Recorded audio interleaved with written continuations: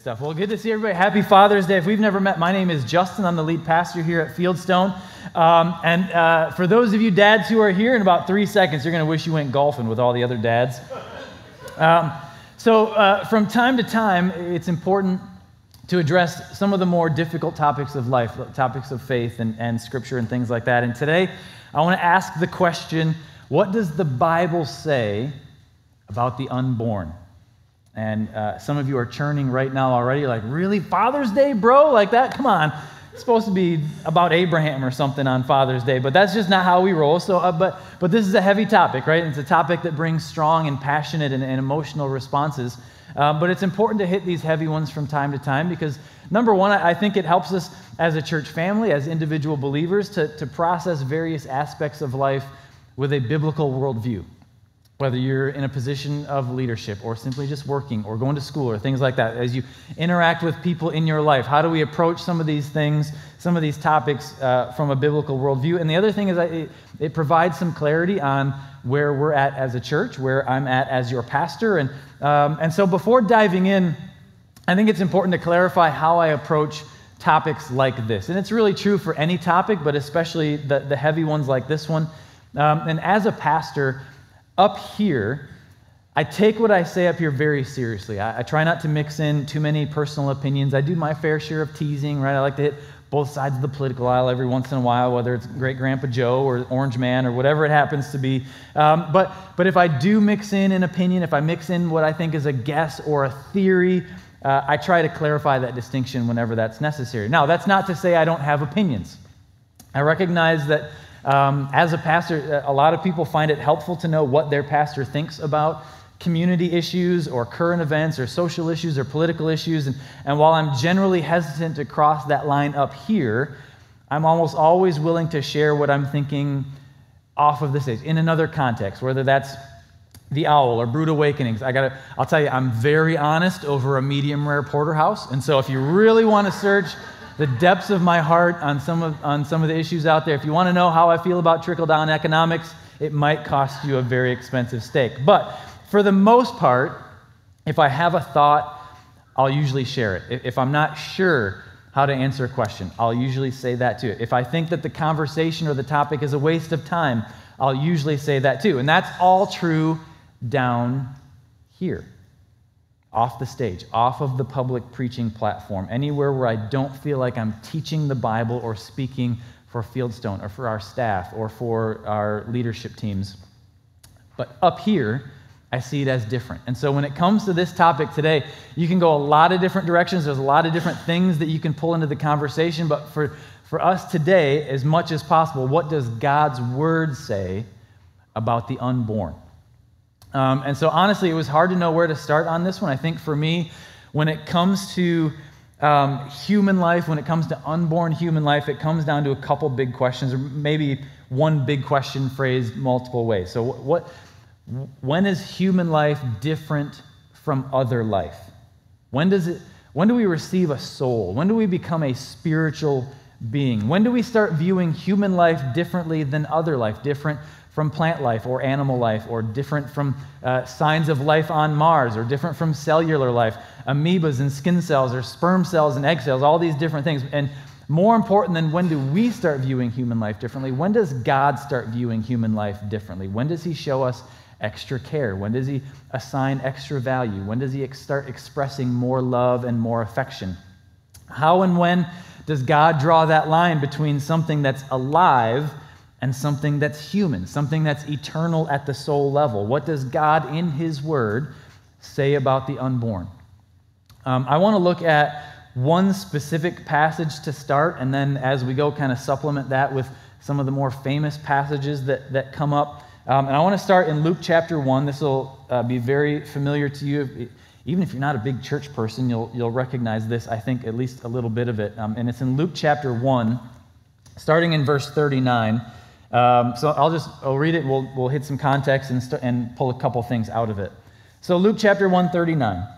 At that time, Mary got ready and hurried to a town in the hill country of Judea, where she entered Zechariah's home and greeted Elizabeth.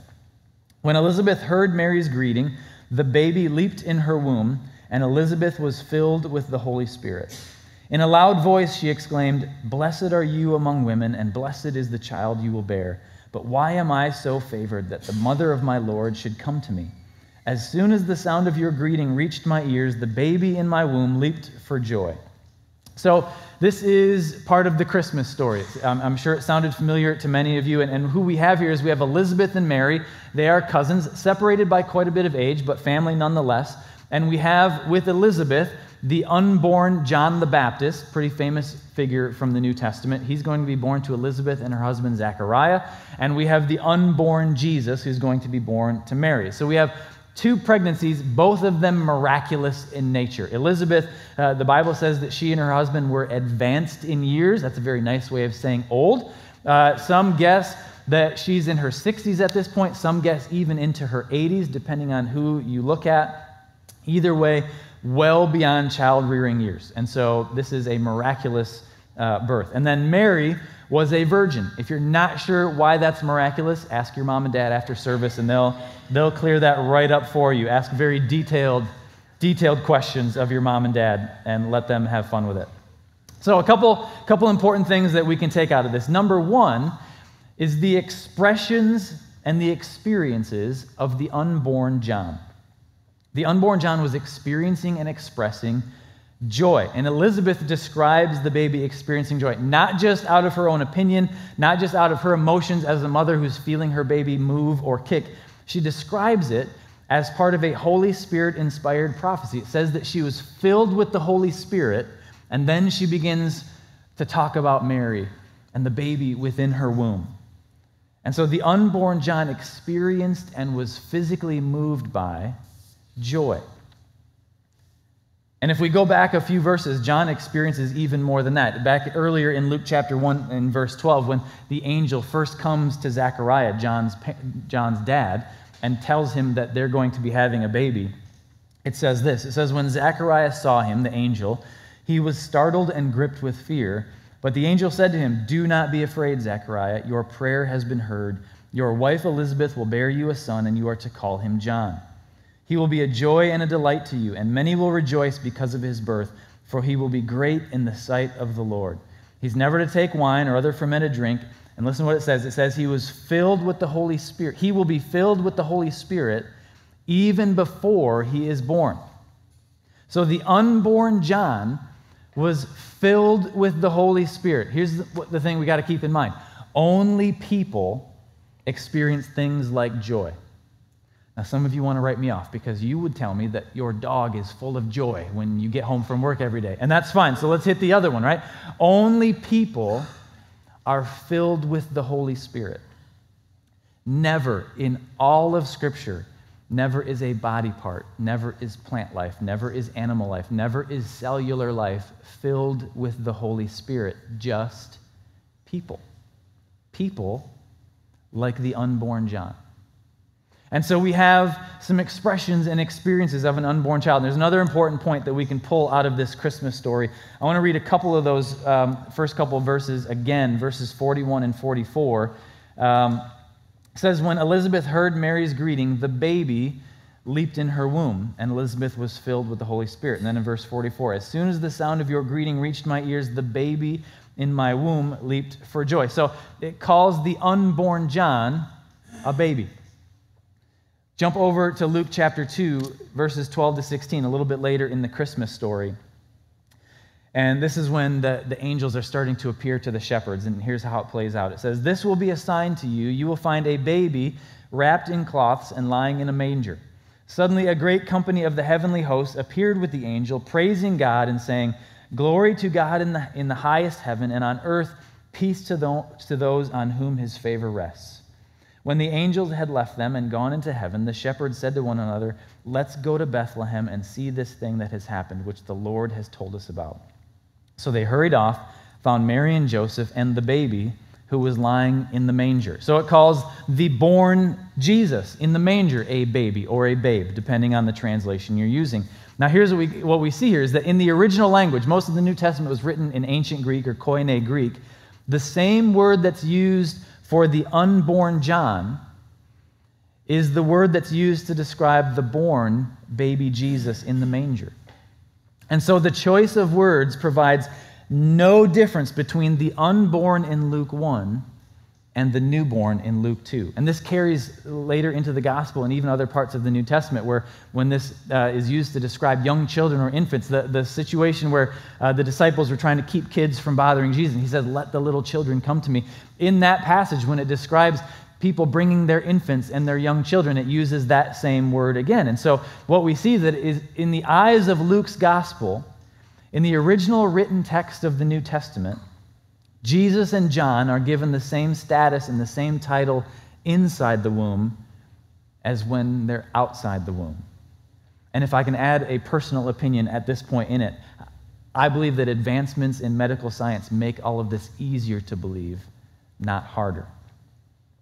But the key point here in Luke is that we see God assigning human qualities and human experiences to unborn babies.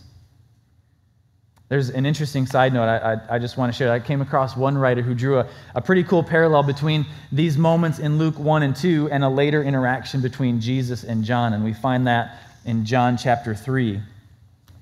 And John is basically kind of describing to his followers what his role is as the one who's preparing the way for Jesus and his ministry. So in John 3:28-29, it says this. John says, "You yourselves," he's talking to his followers, "you can testify that I said, 'I'm not the Messiah. I'm sent ahead of him.'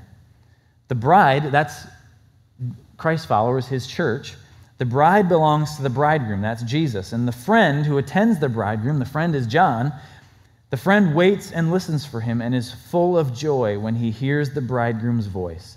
That joy is mine," John says, "and it is now complete." Here's what this one writer said about that exchange. He said, "John's disciples expressed chagrin that Jesus' disciples were baptizing so many more new converts than John. John replies with an amazing statement. He recognizes fully that Jesus deserves to have the disciples flocking to him and that John's whole purpose has been to prepare the way for Jesus. What catches my attention," he says, "is verse 29. There John displays his heart's reaction to Jesus as full of joy when he hears the bridegroom's voice. Note, therefore, the remarkable consistency of this person, John, from the time he heard Mary's voice while still in his mother's womb to the time he heard Jesus' voice when out of the womb, John was the same person with the same calling and the same joyful reaction. This is the continuity of personhood from before birth and after birth." So I think there's some important things that we see there already, but what I want to do is there's some other spots in Scripture that add some additional clues as to how God views the unborn, and these are the ones where if you've been a part of this conversation in the context of church, you'll start to hear some of the verses that maybe you'd expect and some of the more common ones that come up. And as we look at these verses, I think there's three really important things that we can pull from them. Number one, I think we'll see that all human life has unique value. Number two, I think we'll see that unborn human life is special. And we'll see that unborn human life is spiritual. Let's look at the first one. Human life has unique value. Genesis 1:27. So God created mankind in his own image. In the image of God, he created them. Male and female, he created them. And then later in Genesis 5:1, he says again, when God created mankind, he made them all in the likeness of God.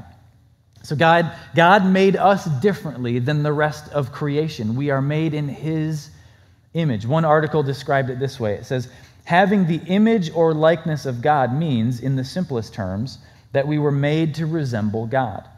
The image of God refers to the immaterial part of humanity. It sets human beings apart from the animal world. It fits them for the dominion God intended them to have over the earth, and it enables them to commune with their Maker. It is a likeness with God mentally, morally, socially, and spiritually.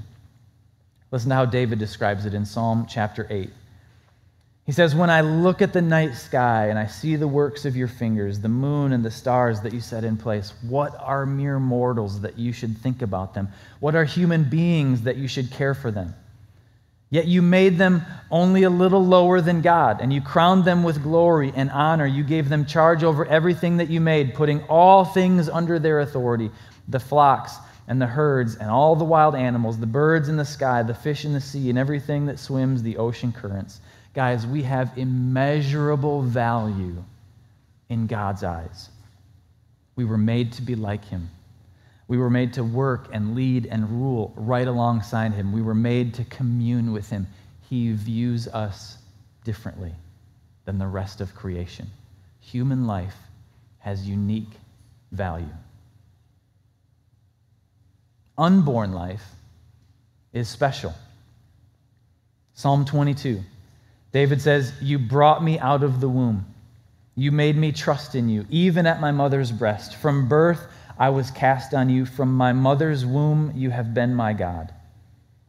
Jeremiah, in the first chapter of his prophetic book, says, "The word of the Lord came to me, saying, before I formed you in the womb, I knew you. Before you were born, I set you apart." And this phrase is actually echoed by Paul later in Galatians chapter 1 in his letter, where he says, "I was set apart while still in the womb for the calling that God had on my life." And then in Psalm 139, and I want to encourage you, I'm just going to read a couple of these verses, but at some point today, go back and read the whole chapter of Psalm 139. Just a really beautiful, powerful psalm. But in verses 13 to 16, David says this. He says, "For you created my inmost being. You knit me together in my mother's womb. I praise you because I am fearfully and wonderfully made. Your works are wonderful. I know that full well. My frame was not hidden from you when I was made in that secret place, when I was woven together in the depths of the earth. Your eyes saw my unformed body. All the days ordained for me were written in your book before one of them came to be." There was one article that kind of expounded on this idea of being fearfully and wonderfully made, and they said it this way. They said, "Fearfully indicates that creating life is a reverent, holy process. The Hebrew word is translated fearfully, but it isn't about being scared, but rather about being in the presence of what is sacred. This type of fear is like the sense of awe or astonishment that overcomes us in a magnificent cathedral, or staring out over a great range of mountains at sunrise, or when holding a newborn. Fearfully made means there is a mysterious awesomeness about calling an individual into being. We aren't cranked out on a human being conveyor belt in God's great soul factory. Each of us is crafted by God in his image, but also specially designed to be who we are and to fulfill the purpose God has planned for us." Guys, if we look at how he describes us, and if we look at his process for creating us, there is something unusual happening in the womb. There is something exceptional. There is something unique happening in the womb. Unborn life is special to God. So we can see that human life has unique value to God. We can see that unborn life is special to God. And there's one more passage and one more takeaway from some of these go-to verses that we typically go to when it comes to this topic. And this one's in Psalm 51. A little bit of a goofy passage, but I think we can get what we need to out of it. Psalm 51, verses 3 to 6. This is David again. And this is a psalm he wrote in response to being confronted about his sin with Bathsheba. You can ask your parents about Bathsheba too. That's a fun story. Psalm 51:3. "For I know my transgressions, and my sin is always before me. Against you, you only have I sinned, and done what is evil in your sight. So you are right in your verdict, and justified when you judge. Surely I was sinful at birth, sinful from the time my mother conceived of me. Yet you desire faithfulness, even in the womb. You taught me wisdom, even in that secret place." Now, not the most uplifting verse in the world. Kind of unusual to imagine your unborn child being sinful, but it represents an important truth. The unborn are more than just cells. The unborn are even more than just human. The unborn are already spiritual beings, already being impacted spiritually, already being shaped spiritually by their Creator God.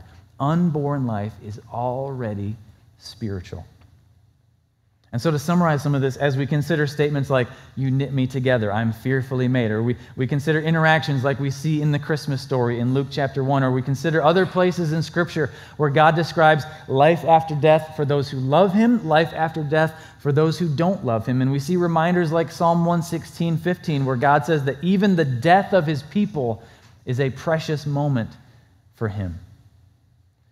And we think about those things, I think whatever knowledge we may have, whatever other opinions we may have, whatever other experiences we may have, I think it's clear that what we find in the Bible is a God who is intimately creating every life and intimately involved in every life and intimately loving every life. And that is true long before that physical life ever begins. It's true long after that physical life ends, and it's true everywhere in between.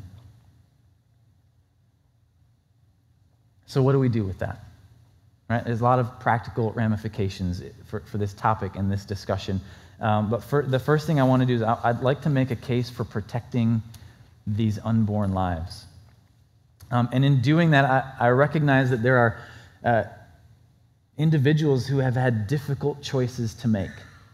And those choices are often a result of challenging circumstances that individuals are thrust into. Circumstances that, however rare or unique they might be, circumstances that are still 100% real for those who are impacted. We're talking about circumstances that involve fear and pain and extreme uncertainty. And we're talking about circumstances where there are moments when all of the options feel like bad options. These realities, these circumstances are a result of brokenness.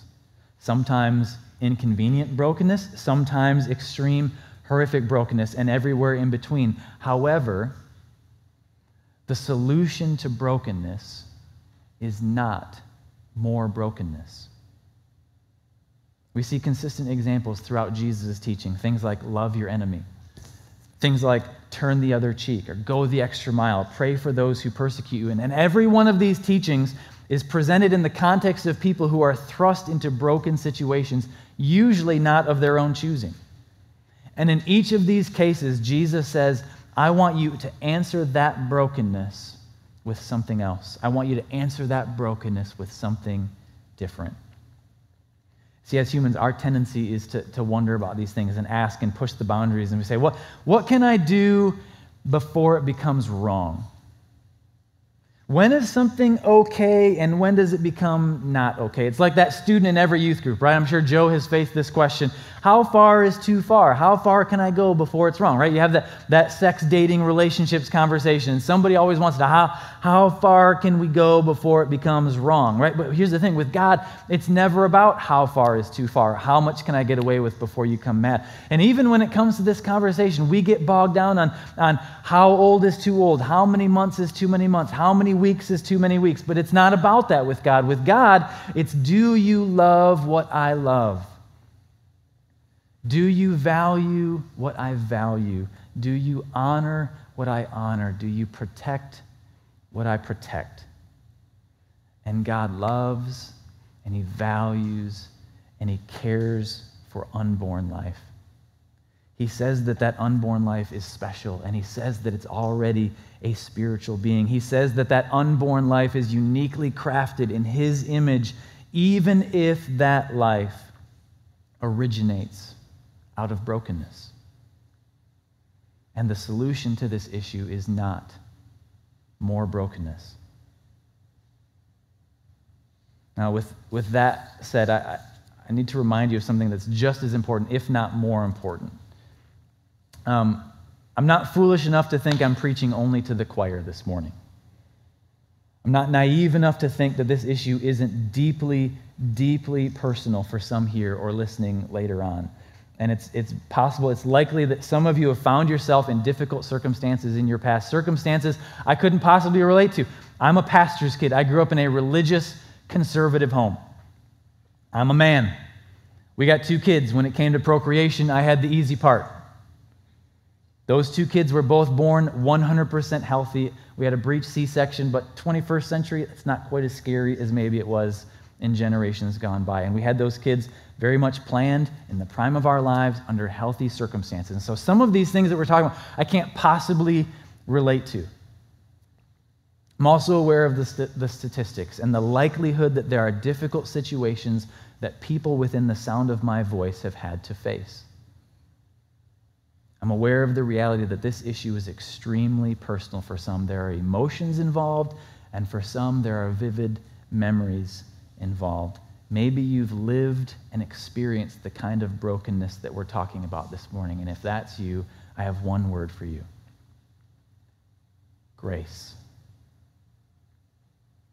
I want you to know, I want to reassure you that in spite of whatever you've heard or whatever you've experienced from others, whatever you fear you might hear or experience in the future, God is not sitting up in heaven trying to get you. God is not waiting for the right screw up, waiting for the right bad decision, waiting for the right broken situation to call back your past and nail you to the wall for it. Remember, we mentioned a guy named Paul who was a writer of much of the New Testament, a great missionary figure, a hero of the faith, and we're talking about a man who was a murderer that God forgave and then used to take the gospel to the known world. There is no unforgivable sin. If your life, talking about past, talking about present, if your life has been impacted by brokenness, the answer is Jesus. The answer is the one who said, "This is my body, and in the midst of your brokenness, I'm going to be broken for you." And he meets you where you're at. He meets your circumstances where they're at. He meets your heart where it's at, and he takes the brokenness, he nails it to the cross, he replaces it with grace, and says, "Come, follow me instead." There are still going to be things to deal with. Right? There's a physical and emotional, there's a relational side of brokenness, but as far as God is concerned, forgiveness is immediate and forgiveness is complete. If you find yourself in a place you just need somebody to talk to, somebody to pray with, somebody to pray for you or pray over you, I know this is personal for some of you in a lot of different ways, and so we want to provide personal support as much as we can. When the service wraps up, I'm going to hang out. I'll be up here if you want to chat or pray. Some of our elders are going to make their way to the front as the service ends and just be available as well. I know especially it's Father's Day, right? So it might be hard to stick around. Love to grab coffee sometime. Shoot us an email. Leave your name and contact info on a connection card and leave it in one of the black boxes. We'll follow up with you this week.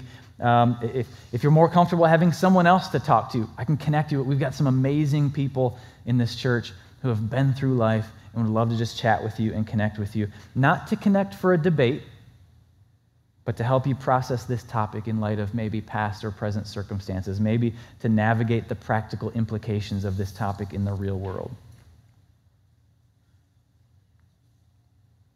So where do we go from here? Right? Because there's some next steps involved in a conversation like this. And as I said, we can't hit this from every single angle, but I think a few things that can help us move forward.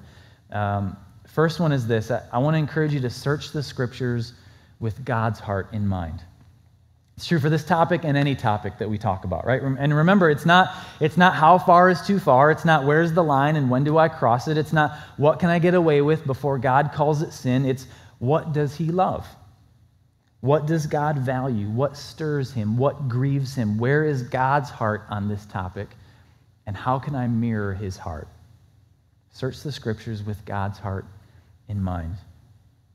Second thing I'd say is if something stirs you, if you find yourself feeling passionate, if something has broken your heart, if something moves your emotions, if something stirs you, partner with God on it. Start by doing some prayerful research.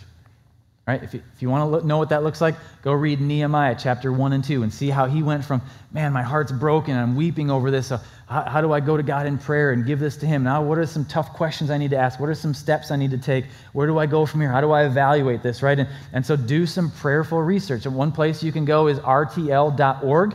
That's Right to Life Michigan's website. And there's a lot of stuff there, but you can find statistics, you can find up-to-date science, you can find resources for education, you can find resources for politics, if that's your thing.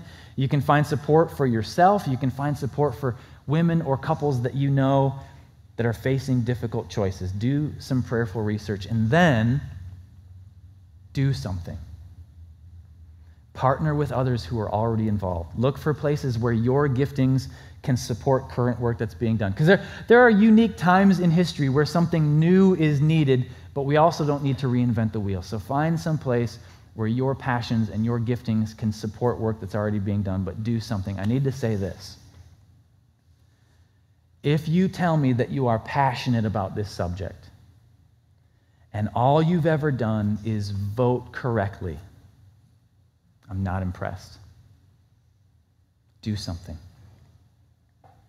And in the midst of that, remember, and I've quoted another pastor on this before, when it comes to topics like this, we need resilience, not adrenaline. This is an issue that needs consistent, reliable, long-term, grace-filled investment.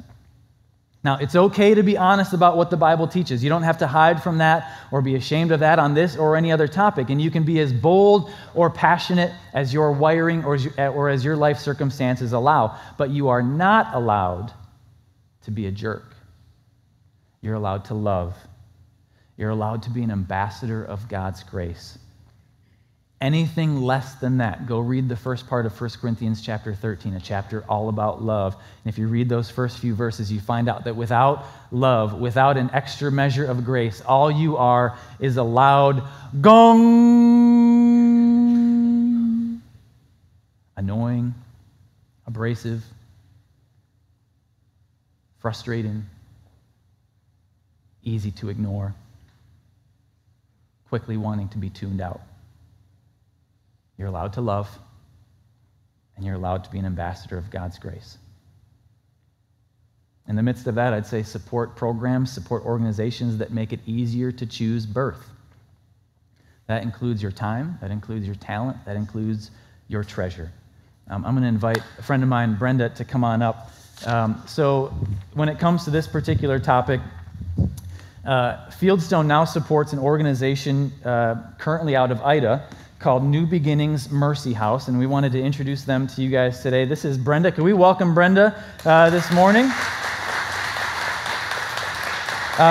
So Brenda Paulicki, she was one of the founders of New Beginnings Mercy House, but I just want to start telling a little bit about who you are and maybe how did New Beginnings come to be? What was on your heart and mind when you started that organization? Mercy House is 25 years old this year. Okay. And the founders are my husband and myself. Yep.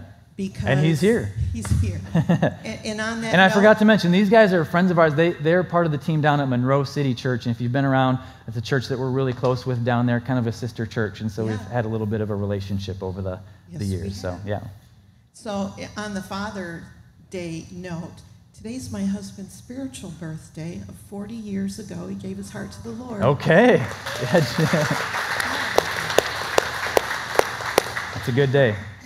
It is. I was one of those girls that was in a crisis pregnancy, and I think that's where it really stemmed and left a fire in me, is when I went to my doctor, he just used, I guess they were like clinical terms I did not understand.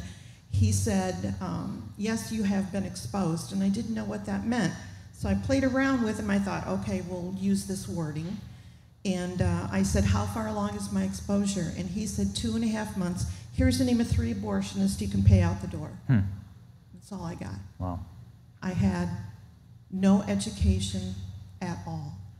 And that's where the fire set in me, that I don't want another young woman to go into a doctor's office and not know what she's carrying and not educate her. That's the fire that has set up in me all of these years. I worked at another center for 20 years, and then the Lord said, it's time to go. It's time to create your own. And I felt like, I know I'm related to Moses because I began to stutter. And I was like, what? What? And it was like, you've got 20 years of experience, start your own, keep me at the center. So, Justin, that's what we've been doing, both of us, for now 45 years. Wow, that's amazing. So absolutely. So what's a typical day or week look like at Mercy House? I mean, because our imagination probably immediately goes to a young mom walks in needing help, but there's a lot more to it than just that. There is, and I always tell my staff, we don't know what's coming through the door. It could be someone who's suicidal, and I have to take them into the counseling office and help them. Besides of doing this, Jim and I are both former youth pastors, so you're around young people all the time. So you don't know what's coming through the door, so we can help fathers that have custody, foster families. We've had grandparents. We had a grandmother that adopted her 2 granddaughters and had nothing. So we were able to help Grandma go through that. And we went through the adoption process with Grandma to be able to have these children. And she was in her 60s. Grandpa was in his 70s. So you don't know what's coming through the door. So it's like pray and pray and pray some more. Yeah. That we don't know what's coming through the door. Right now, we have served over 800 clients, and we have had, as of Friday, 45 babies born into our clients this year. Oh, wow. Wow. And it's not just women who come through your door, right? You kind of, you mentioned a young guy who came through recently. Talk about him a little bit. Okay. We had a dad. He got full custody of his baby girl, and the baby girl was addicted. And so he came in, and the health department had told him, you can go there, you can get help. He had nothing for this baby, no crib, no mattress, no crib sheets, nothing. He came in, and he goes, would you mind just kind of lifting her for me like this? I said, okay, I'll lift her. I said, okay. He goes, does that seem like 5 to 10 pounds to you? I said, the baby? He, no, what's in the diaper? And I was like, in the diaper? Well, that's what the box says. So he thought the diaper had to be 5 to 10 pounds before you change it? Oh, my. So right away, he was like, I need to change her, don't I? I said, immediately. So we did. But he said, she's going to scream when we change her because of the addiction. Her little knees are going to come to her chest. Her little arms are going to go over her head, and it's going to shake. I'm just warning you ahead of time. Like, okay. He went and got the diaper. My volunteer came over. Didn't have to prompt her. Jesus is at Mercy House. She laid her hands on that baby as I did. Dad came back in the room. She walked away silently. He changed baby's diaper. No knees came to the chest. Hands did not shake at all. Wow. And he just kind of looked around and he said, can I come here again? And we were like, Dad, come on. Yeah. So it's whoever comes through the door, you want to be Jesus to them. That's the thing. When he said way back, you keep me at the center. And we will. We take no government assistance whatsoever. So anything that comes through goes right to the clients because no one gets a paycheck there. No one. So it's all given right back in to the moms and babies and dads and grandparents and adoptive parents, foster families. Yeah. That's where the money goes back to. That's awesome. That's incredible. And you guys have a 3D ultrasound. Yep. Yeah. I was looking for the word. 3D ultrasound. 3D ultrasound machine. So we have a head nurse, we have the ultrasound tech, and we have a doctor that works with us. One cool story is we had a lady that came from Canada because I guess their insurance is not real great. So she came down very worried, and this is before Thanksgiving. She came down and she's laying on the table. The ultrasound is going on, and the screen was turned away from the mom for the moment.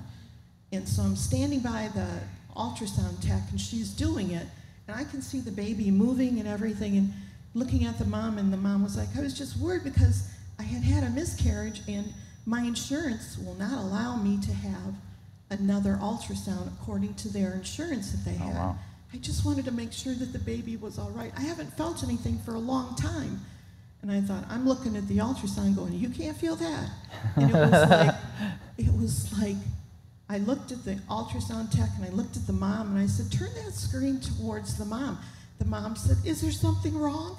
And I said, girl, you got a gymnast. That's what you have. That's right. That baby is all over. Yeah.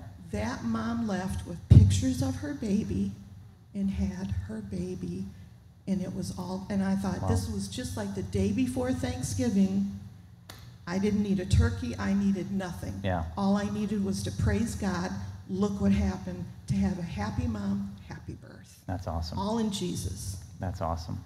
Yeah, well, as I said, we as a church are now supporting Mercy House, but there's ways for individuals to get involved. And as we mentioned, time, talent, resource, time, talent, treasure, all those things. They're moving into a new building soon, right in Monroe or closer to Monroe. Yeah, in Monroe. Yep, Yeah. in Monroe. And so lots to go on with that. And you can see the contact information there, the website, email, phone. Get plugged in. And then Brenda has some stuff at a high top table right next to the info table. Make sure you stop and you can hang out for a few minutes. Sure. Stop and chat with Brenda and grab some information. And then for those who are interested, I know sometimes it's hard to remember or taking notes and things like that. Right next to that on the info table is a half sheet. Just lists the verses that we mentioned today, some of the other resources that have been mentioned. And if you're watching on YouTube Live, we're going to post all of those things on the audio page of our website too. So if you go to fieldstonechurch.org/audio for a few weeks, we'll have all that stuff listed right below the audio files on there as well if you need to access that. But that's what can we thank Brenda again for joining us this morning? Let me pray for you guys, and then we'll get out of here. Father, we love you, and we thank you for speaking into this. It's a difficult topic. It's a heavy topic, God. It's a topic that affects so many different lives in so many different ways, and yet we thank you that there are people investing, not just to talk about it, not just to vote about it, but to put work in, to do your work, to make life easier, to make birth easier. God, we pray that you would continue to do that. Go before us. Help us to find each of our unique places in that process, and may you bless all of it. God, we pray all this in Jesus' name. Amen. Thanks, guys. Have a great afternoon.